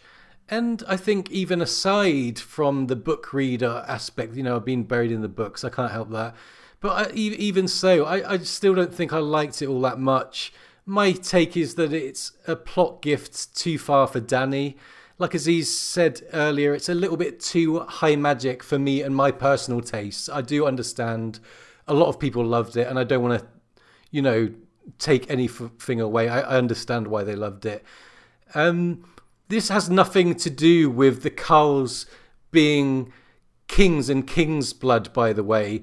because there was no king's blood when she picked up those hot eggs in season 1 that Aziz was talking about. There's no king's blood there. It's not another kind of magic miracle. Dany in TV show canon seems to be fireproof all the time. And like I said, to me, it's a bit too much of a superpower that's beyond something like the magic we see in warging and dragon riding. It's just a little step too far for me personally. Yeah, I agree with the fact that, the event was set up and show Dany is definitely not book Dany, but I just agree that this is kind of a superpower that doesn't have a real basis in the Game of Thrones world. So it felt a little weird, but that said, it was certainly a powerful scene. It was very well produced. And in retrospect, I'm glad that it was Dany on her own and not Drogon just swooping in and saving the day again, which I have to admit is pretty much what I expected as well. So. Yeah, that would have just been a repeat of Daznak's pit, basically. And yeah, that would have been. So I don't, as much as we dislike the fire immunity, kind of all three of us seem to not be happy with it. It at least accomplished several things, which was that we were surprised and that it wasn't repeating an earlier Deus Ex Drogana. And yeah, so it does have some pluses, even despite the fact that it was jarring for us. So yeah, so it's not so bad. Now, some people had a problem with how fast the fire spread. At first I felt similarly, but this is one of the things I changed my mind upon after further reflection. There are numerous ways to explain it. First of all, the young Khaleesi and or Jorah and Daario may have oiled the floor a bit. I think out of those three, it's much more likely to be the young Khaleesi because she would have a reason to be in there. It would be normal for her to be in there. That could be it. The braziers may have been filled with oil. Upending them would indeed spread the fire wherever the oil went, quickly and suddenly. Nothing implausible about well-stocked braziers in a sacred temple. That's pretty standard. A lot of temples have their, they never want the light to go out. Just permanent fires burning all the time. That's kind of a common thing, sort of. Furthermore, the roof of the building is straw. Dry as bone straw. So it would definitely go up really fast. To be fair, I do think the roof supports came down a little too quickly. It was almost instantaneous. So, but I'm also not a structural engineer. So, and it's kind of nitpicky in any case. So, we'll move on from that. A bit of a nod in this earlier part of the scene, or before Dany even comes in, with the "fuck Aggo" line. Perhaps an inside joke of sorts related to one of Dany's blood riders, Aggo, not being in the show at all. They did originally have Rickaro, of course, but they killed him off, leaving Dany with no TV blood riders at all. But that, to be fair, was because the actor Rickaro left the show. They didn't just, kick him off or something. It was a lot like Greatjon. Greatjon just left, and they just said, okay, well, he's not in the show anymore. They didn't want to recast him because his role wasn't large enough to bother sending a new actor in there. They've already done that a few times, and it was confusing. So they don't need to keep doing that. Okay. Let us move on a bit here. Let's talk about our ratings for the episode. We'll have some fun with giving it a ranking. Then we'll move to our credits, and then we'll take a short break and come back with post-credits fun, including Worry of the Week and discussion of what we've learned about Episode 5 so far. Okay, so what did you guys give it? I have been starting with my ratings, so I'm going to let you guys go first this time, and I'll bring up the rear. So, on the 1 to 10 scale, Lady Gwyn, you get to start this time. I know, no one wants to be first. No one wants to be first. Well, you won't be first next week, at least that you'll know that much. Thank you, that's very fair. Okay, I think I'm going to give it an 8. There was still a lot of good stuff. The Jon and Sansa thing was just so huge for me. So yeah. Cool, okay, 8.0. What about you, Yolkboy?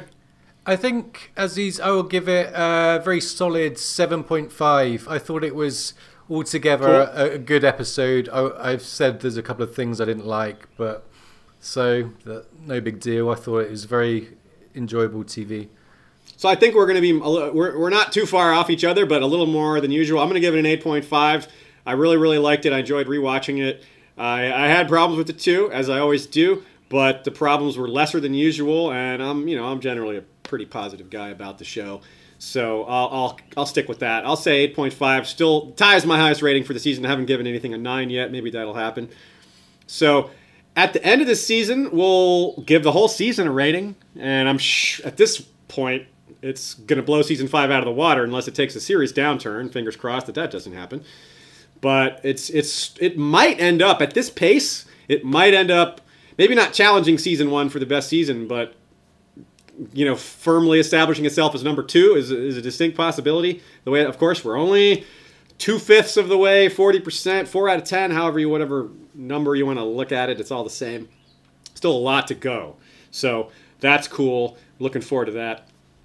All right, let's do some credits and acknowledgments. And we've saved extra time to talk about the future of this season and a couple other things as well as what's coming up on episode 5. So let us say thanks to First Lord Cash Craig, Hand of the King, Lord of Minds, Lord of Makers, and the Black Pupil, and the Hidden Man. That's your latest one, the Hidden Man. Lord Jim the Fortuitous of Wars and Politics of Ice and Fire blog is our Warden of the West. Lord George Stormsville the Cunning is Lord of the Chiliad and Ward of the East. Lord John Reed of Castle Woodbridge is the Lord Borealis, the Light of the North and Warden of the North. And Lady Kelly McMath, of Covington, Lady of the Villa Hills and Crescent Springs, Warden of the South. Rory the Rogue, Archer Extraordinaire, is our King Beyond the Wall, working hard to subjugate the cannibal Fen tribes. He's moved south into greener pastures to see what's there.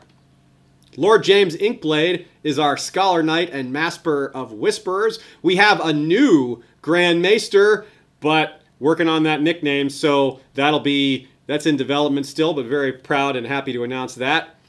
A real-world doctor, very appropriate, rather. Lord Robert Jacobs is our Master of Coin. Rosie the Clever is our Master of Laws. Lord James Tuttle is our Master of Ships. We have Lady Direliz of Castle Naki as the Alpha Patron. Lord Dan of the Red Mountains and Castle Great Bell is Breaker of the Second Stone. Lord Skip of the Veldt is Lord of Castle Ganges. Cabethian Frozen is Lord of the Bricks and Castle Crimson Light. Mary Meg is Lady of the Bloody Stepstones. Gregor the Toasty is Lord of the Breadfort. Alicia Everlasting of the Green Blood is Lady of Desert Rose. Geoffrey the Unflinching is Lord of Sand Lake. Lord Greybay is of the Queen City. Lord Ryan is of Castle Stonegate and Guardian of the Rocky Mountain Pass. Lord Garin de Haviland is of Devil's Hand Keep. Lord Brandon Slate is the North Hammer, Harbinger of the Old Gods. Lady Bram is Light of Winter's Garden and Beacon of the Northwest. Lord Mark Joseph is the Snow in Winterfell. Ashlyn Winter is the Hawk's Eye, Lady of Castle Skyfall, and Lady Mikkel of Moonacre is leader of the Werewood Protectorate Alliance. Also thanks to King's Justice Sir Troy the Steady, wielder of the Valyrian Steel Blade Fate, Lord Commander Dubbington, the Red Bear of our History of Westeros Kingsguard, and the History of Westeros Night's Watch is led by Lord Commander George the Golden, who one of his questions was posed in this episode, and he is assisted by First Ranger Fabian Flowers, the Bastard of Greenshield. Again, as always, go to historyofwesteros.com to learn more about getting your own cool title like that, have it read on the show, or posted on our supporters page. Great way to keep the show strong and functional. Okay, if you do not want to be spoiled on topics from episode 5, we've got probably more than the usual number of spoilers. The trailers were a bit more revealing than usual, maybe not intentionally so, but we figured some things out. So we've got a lot to say on that. If you don't want to be spoiled, see you next time. See you next week, either on Monday and or Wednesday. We appreciate you choosing History of Westeros for your show reviews and book reader analysis. So, episode 5 chatter, post-credits fun. Here's the description from HBO. Tyrion seeks a strange ally. Bran learns a great deal. Brienne goes on a mission. Arya is given a chance to prove herself. Now, we've seen them be real sneaky with these descriptions before. As we talked about at length in prior episodes, the Night's Watch stands behind Alistair Thorne was a total trick. They were literally standing behind him when stuff was going down, when the wildlings were invading, so that's pretty funny. One of the things not mentioned in that description is the Ironborn, but we know that's coming from the trailer. The King's Moot is in play, something that we, back in maybe season 4, probably thought we would never see. Maybe we thought the Ironborn were being largely dispensed with. When Dario mentioned that he captured the 91 Myronese ships, we thought, well, there's the ships Danny needs. But those ships got burned. So, hey, Ironborn making a comeback. The interesting thing about this scene at the King's Moot is there's no sign of Euron. He kills Balon, then vanishes, and I assume he's going to show up right at the right moment. What's interesting about that shot, Asha, God, I did it again. Yara says, I claim the Salt Throne. And you can see this great shot there on the top of this high hill, and you can see the ocean laid out behind them and in front of them, and there's nothing there. It's just ocean. But then a second later is a shot of a ton of Ironborn ships. They certainly appear to be Ironborn ships. Can't tell if they're coming or going, but it could be Euron like making a big splash, arriving, saying, hey, I claim the Salt Throne, blankety blank. Theon accusing Yara. Important point there. You know, we didn't really talk about Theon and Yara very much. There wasn't a whole lot to say, but this is interesting because Yara accuses Theon of what Euron's about to do. She says, oh, you show up right before the Kingsmoot? You know, expecting me to believe that you're just here by coincidence? Well, yeah, that's, wrong. You're accusing the wrong person of that. We all know what's coming there. Euron's going to show up and we don't know what he's going to do exactly, but we know he's going to show up. We know it's going to be interesting. And I wonder, are those ships arriving or leaving, or is that, I don't know. It's really cool. I'm eager to find out more about the Ironborn. I'm really ready to see Pilu Asbeck, the actor playing Euron, in action. You guys have any thoughts on this upcoming Ironborn plot, or is it just kind of a wait-and-see thing? Yeah, I think for me, kind of a wait-and-see. But I'm just going to throw out there, because we didn't really talk about Theon and Yara. The one thing that really struck me, or one of the main things that struck me in that scene from this episode, was Yara channeling Balon, sort of sitting brooding in that chair. I just thought that was really made the scene for me. Yeah, you're right. Yeah. That's cool. I didn't really think of it that way. It was just kind of her. Yeah, you're totally right now that I'm hearing it. Yeah, that really fits nicely. Like, she was totally just being her father. And maybe feeling his death, maybe she's still trying to be carrying a little of that weight that way. We also have the appearance of the Red Priestess Kinvara at Meereen, talking to Varys and Tyrion, saying, knowledge has made you powerful, but there is so much you do not know. I really don't know where this is going. I suspect it might have to do with what we're seeing in the books a bit, which is that the Red Priests in general are starting to, and the followers of R'hllor are realizing who the Savior is. They're realizing Dany's out there. She's fulfilled the prophecy. She's checked off all the boxes that indicate she is Azor Ahai. And the fanatics are being fanatic about this. So, there's a lot of reasons to be wary, of course, here. Varys, not a big fan of magic, and if the Red Priest action is gonna go up a notch, that won't make him comfortable. Do you guys have any thoughts on where this Red Priestess thing is going? Do you have any insights there, or do you think it'll be a bit like the books? No, I was just going to say it's interesting that Mel in this episode switches her prince to us that was promised to Jon, and as you say, it looks like the Red Priests from Volantis will be going for Dany. So it's just interesting that they're being brought up in tandem as candidates. That's my thoughts. Right on. So we'll see what happens there. I'm very curious to see where they go with that. I wonder if it could lead to what I was saying earlier about maybe in the long term we'll have R'hllor fanatics going up against Faith militant, etc. That could, two groups of religious zealots fighting. Yeah, that'll end well. Now we have a very big moment, which I don't know that we expected to see so soon, but we underestimate Littlefinger's ability to travel quickly. Sansa confronts Littlefinger. Yolkboy, tell us about that. Yeah, she says to him, did you know about Ramsay? So, I don't know what your two thoughts were, but I thought that he didn't know. I mean, he does say in season 5, I don't know much about you, and there was some debate whether Littlefinger was playing the game or he genuinely didn't know.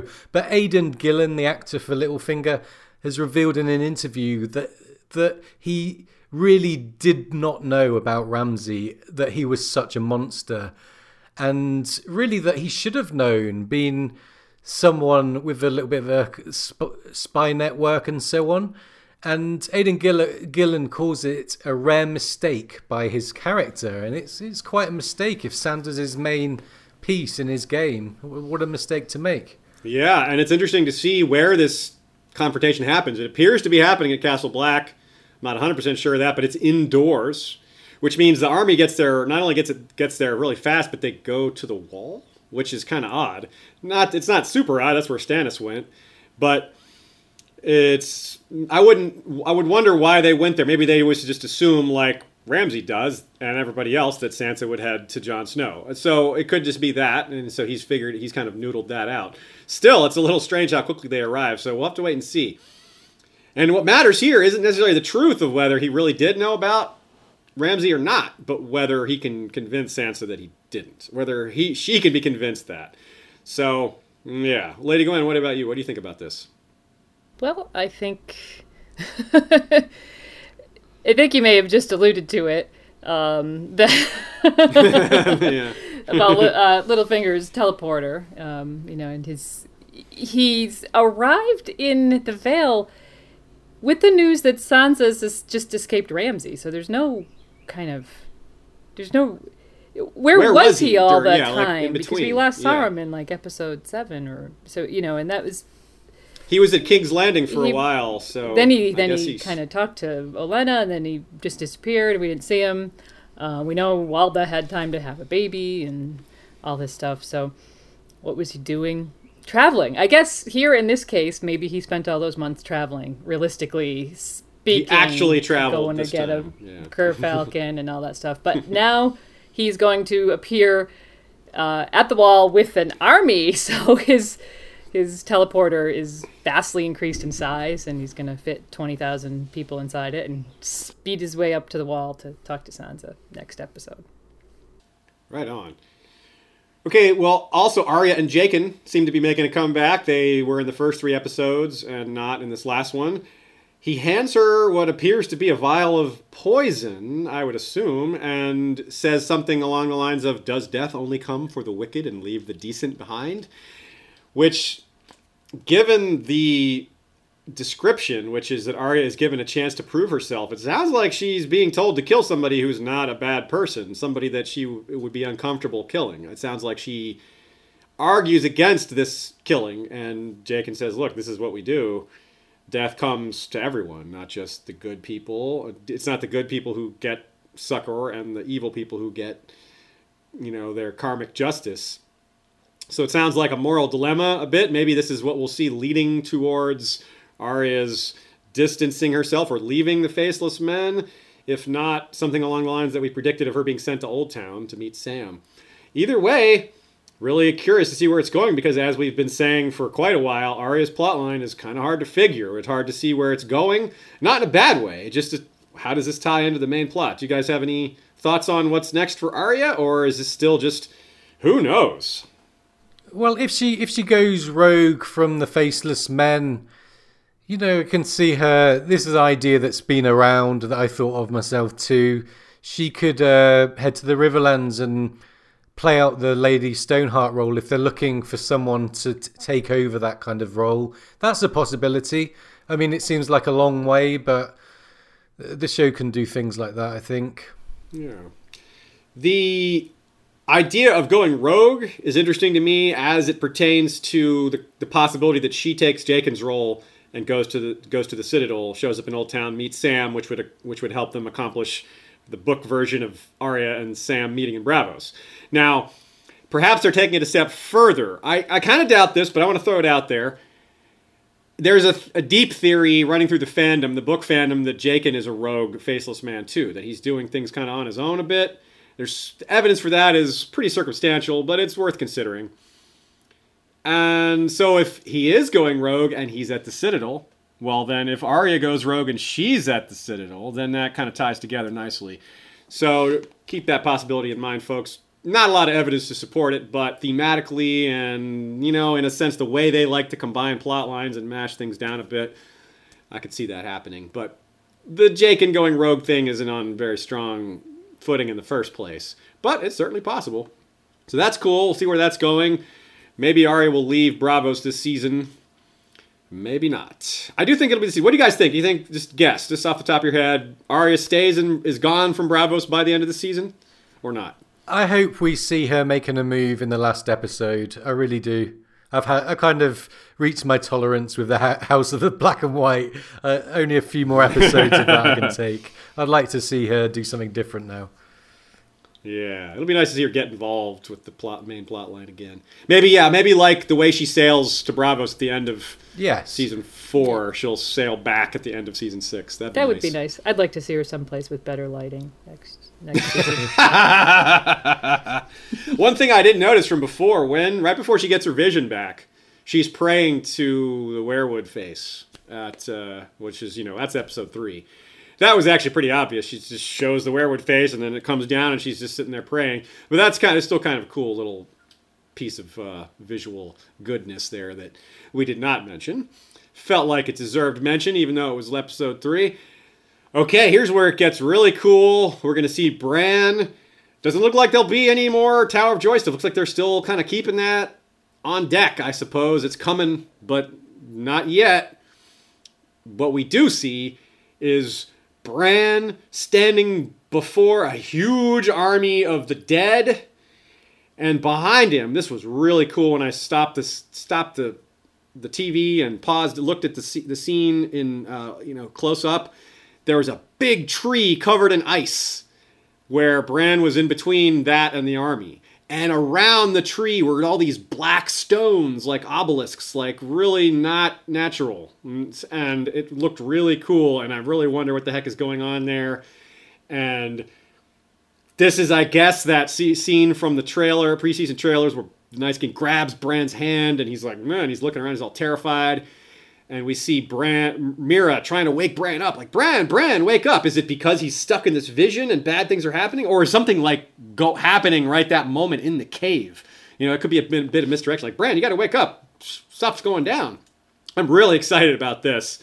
What do you guys have to say about that? Is that just a who knows kind of thing? Or do you have some additional insight? Oh, it is a bit of a who knows, isn't it? It's the complete unknown now. This is well beyond anything in the books. And when I heard this episode, it's called The Door, isn't it? This next episode?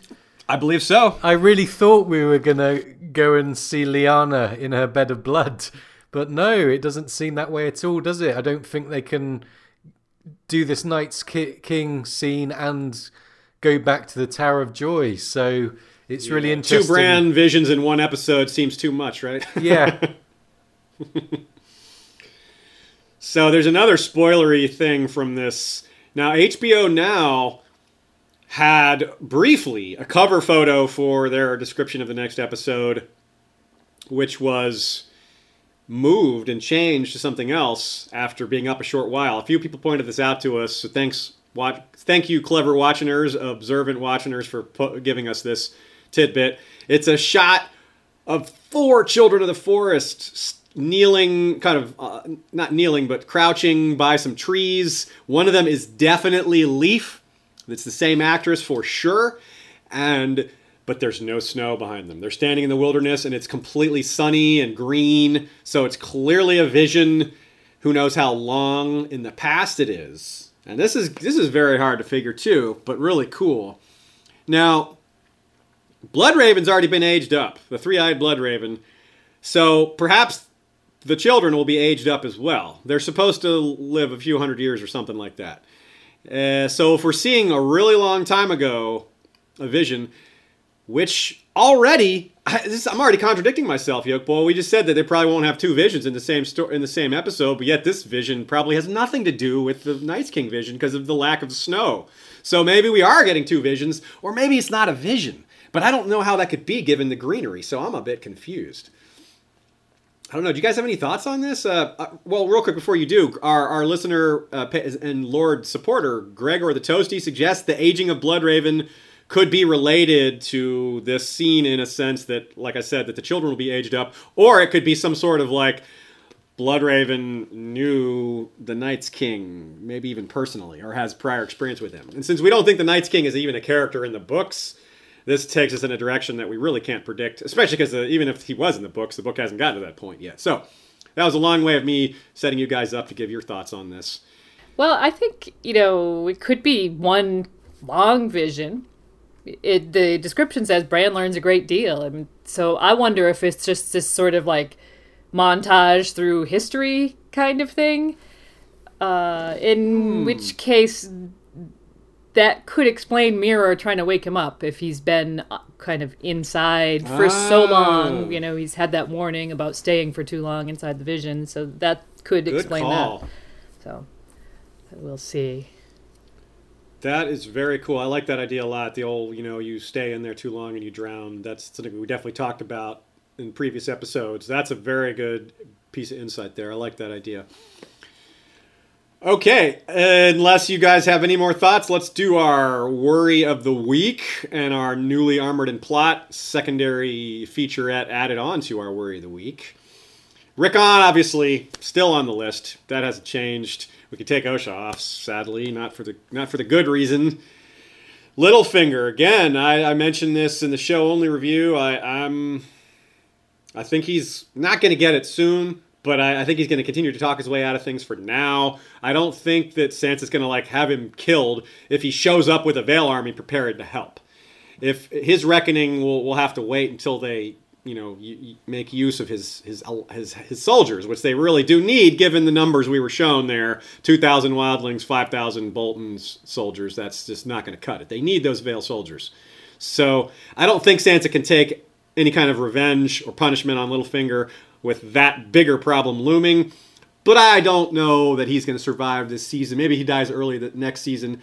But he as the show transitions more to the higher magic epic arc of the White Walkers fully invading, the top schemers just have less to do. What scheming can be done in the face of that? I don't know. I'm dubious that Littlefinger has a role to play later. But I'm confident that whatever happens, it's going to be cool and fun and interesting. But I don't know. That's a tough one. Loras for me is on the list now for sure. What do you got? Do you guys have any thoughts on Loras? Do you think maybe he's gonna he's asking to be put out of his misery, possibly, if that's the right interpretation? And if the High Sparrow's got some sort of trick plan, like we sort of think is a very strong possibility. That could go bad for Loras. I think Marjorie's a little more likely to survive because I think the High Sparrow wants to control her. But Loras is not part of that plan. You guys have any thoughts on Loras on this list? You kind of agree with me, or maybe think he's safer than that? No, I think he's definitely kind of doomed. Remember, we don't really know what's happened with Loras in the books. Yeah, he might be dead in the books or dying in the books already, yeah. Well, there are lots of theories surrounding that. But, I've said before that I wouldn't be surprised if, the High Septon tried to use him in some way against Cersei, thereby ridding himself maybe of one, or, guaranteeing that he's going to get rid of one of them, offer Loras a deal or something. However it pans out, I think Loras is, pretty much doomed. Yeah, he's the toasty, like Lord Gregor. Although he probably won't be burned. And he certainly won't be bread. Now, Theon. Theon, again, since we didn't talk about him much this episode, we've kind of talked about him dispersed throughout the episode rather than focus on him here. I wonder, in the same light, what role does he have now? It's really unclear to see what could he possibly do. Is he going to go with Asha and help her in Volantis to help bring Dany? Does that make sense? Euron probably doesn't want him around, and if Euron's going to take over, then Euron is going to want him gone completely. And it's hard to use the book as a predictor here because Theon is, a captive of Stannis at this point in the books. And we've talked about how he seems in pretty bad shape in the book too. It's hard to imagine how he's going to get out of this predicament. How the Northern Lords all want him dead for what he did. Is that how this is going to play out? Is he going to be... he's just going to die here in the Iron Islands instead of being killed by Stannis, since Stannis isn't exactly around to do that on his end? And Stannis wanted to keep him around because of his knowledge of Winterfell. Well, now that's taken care of by Jon being the one that has knowledge of Winterfell, being involved in the plan to attack Winterfell. So they don't need Theon. They don't have Jon in the book for that, so... yeah, it's all different characters playing different roles. It gets a bit confusing here. Now, we can talk about...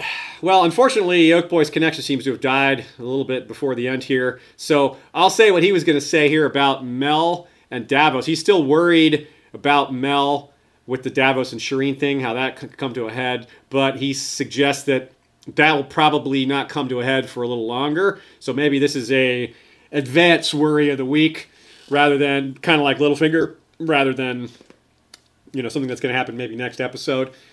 And that's just how they do it. It's the smaller deaths that happen earlier in the season, and the bigger deaths happen towards the end. Of course, there's exceptions, like Joffrey. But that's the general pattern. What about you, Lady Gwyn? Do you have anyone to add to this list? I do, and I think I'm going to be an outlier because I'm looking down at our Armored and Plot notes, and I think we may not agree on That's this. Good. But it shows that we do have different opinions about things. I think Dario, I'm worried for him. The look on his face when Dany emerged from the flames said a lot to me. I don't think he can really be her lover anymore. So, and he's been saying that too. Like, yeah, she's going to get bored of me eventually. We'll all disappoint her eventually. Right. Yeah. So I really think his day is done, and I'm not sure what kind of purpose he serves right now. But you might have different ideas. I think that's a good segue to the next well, you're right. I'm with you that he's eventually doomed. I do not see him having a long-term role, and that applies to the book as well. I think he's a hostage right now of the slavers, and obviously Barristan ordered the Windblown to go try to save him. Don't know if that's going to happen or not, whether it's going to be successful. But yeah, Dario is war and woe. As Dany says. It's hard to... And she's got plenty of that already. She's already going to have a hard time bringing her people over to Westeros, all these foreigners and people with different beliefs, with this xenophobic culture at Westeros. It's already going to be difficult without Dario picking fights left and right and doing his thing. So, yeah, she's probably better off without him. Barristan says the same. So, but what I mean is that he at least temporarily is safe, because I thought he might die during this particular plot line.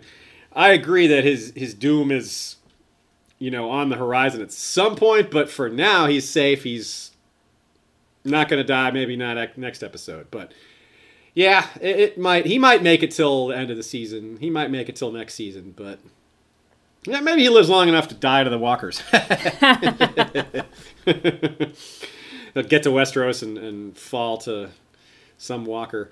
Now, actually, speaking of that, before we talk about Newly Armored and Plot, as one detail I missed that I wanted to mention, and I think you may have had some thoughts on this as well, Lady Gwyn. Looking at the prosthetics for the Children of the Forest and looking at the prosthetics for Night's King. Now, I think it's silly. The idea that Jon and Mira are related because of how they look, I think that's a bit silly. It's not a bad thought, but you unpack it, it becomes silly. In other words, like, they didn't pick her because she looks like Jon Snow, and they don't look at all alike in the books. So I really don't think there's anything to that. But this is prosthetics. These are designed a specific way. And you look at the eyes of those children, and you look at the eyes of the others. Well, the children don't have blue eyes, but they've got a very similar quality. Would you agree with that, Lady Gwyn? I would agree, and I would also point out, I was just reading an article about, I think it was an interview with Michelle Clapton, who was the costume designer, talking about how it was Quaithe and Melisandre, actually, but she drew purposeful links between Quaithe and Melisandre in their costuming and their accessories. So we know the show does use costuming and makeup and that sort of thing as ways to draw links between things. So I think that this is very interesting, the clear similarity between the prosthetics and the makeup. And we have long, in the fandom as a whole, suspected a connection between the others and the Children of the Forest. This is not just an idea out of nowhere. It's not based solely on the similar eyes and similar ridging of the forehead, which is also another detail that they have in common. Very interesting. That's really cool. And maybe we'll learn something about that connection in this next episode, because like you said, Bran learns a lot of things, and we have already seemed to be seeing at least two different scenes from his visions. So, yeah, very cool. Really neat. I hope that develops into something. I hope we learn some more, and it definitely could apply to the books. I don't think this is something that the showrunners can just entirely make up on their own, because I don't know that they would have thought of it on their own. So I imagine George had to tell them. If that's what's happening at all. Maybe not. So, in closing for this episode, I will mention Ramsay also belongs on the worry of the week, but we're not worried. We're more like, please kill him of the week. Please die of the week. Right. So, but we unfortunately suspect he's in that, at least for now. Yeah. Not going anywhere. He's going to be in that big final battle, which will happen whenever, episode 8, 9, or 10, probably. And maybe he doesn't make it out of that alive, but he's at least going to last that long. So, a little more Ramsay for now. We'll have to live with him. Just hopefully he doesn't kill Rickon first. Although it sort of seems like a slender hope. It's still a hope, nonetheless. Clinging to that thin reed of hope. Yes, that Mira reed. Very, very, very narrow, yes. Okay, everybody, thanks again for tuning in to History of Westeros. Thank you to the Radio Westeros team. Lady Gwyn, you can tell people where to find you. Yolkboy, we don't know where to find him. He's vanished. You can find our podcast at www.radiowesteros.com. We're on iTunes, and we also have a YouTube channel. Follow us on Twitter and Facebook as well. We'll find Yolkboy eventually. He'll be back. That's right, we will. So, everybody, thanks again for tuning in. We will be back, of course, next week at the usual times with more fun Game of Thrones discussion. It will be halfway through the season at that point, almost there.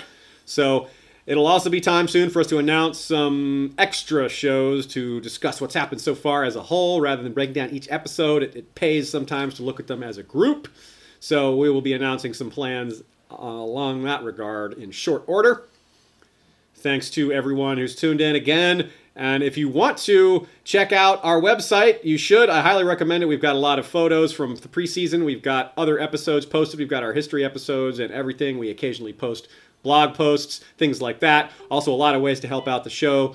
You can support us through Patreon, of course. You've heard the titles plenty of times. You, by now, probably know what the deal is with that. You can also shop through Amazon on our site. Any link you follow that takes you to Amazon will be credited to us. No additional charge to you. Just helps out the show. It's a free roll of sorts. And if you want to check out the books in greater detail, check out the audiobooks. Audible.com subscriptions are available through our site as well. You can get a free 30-day trial.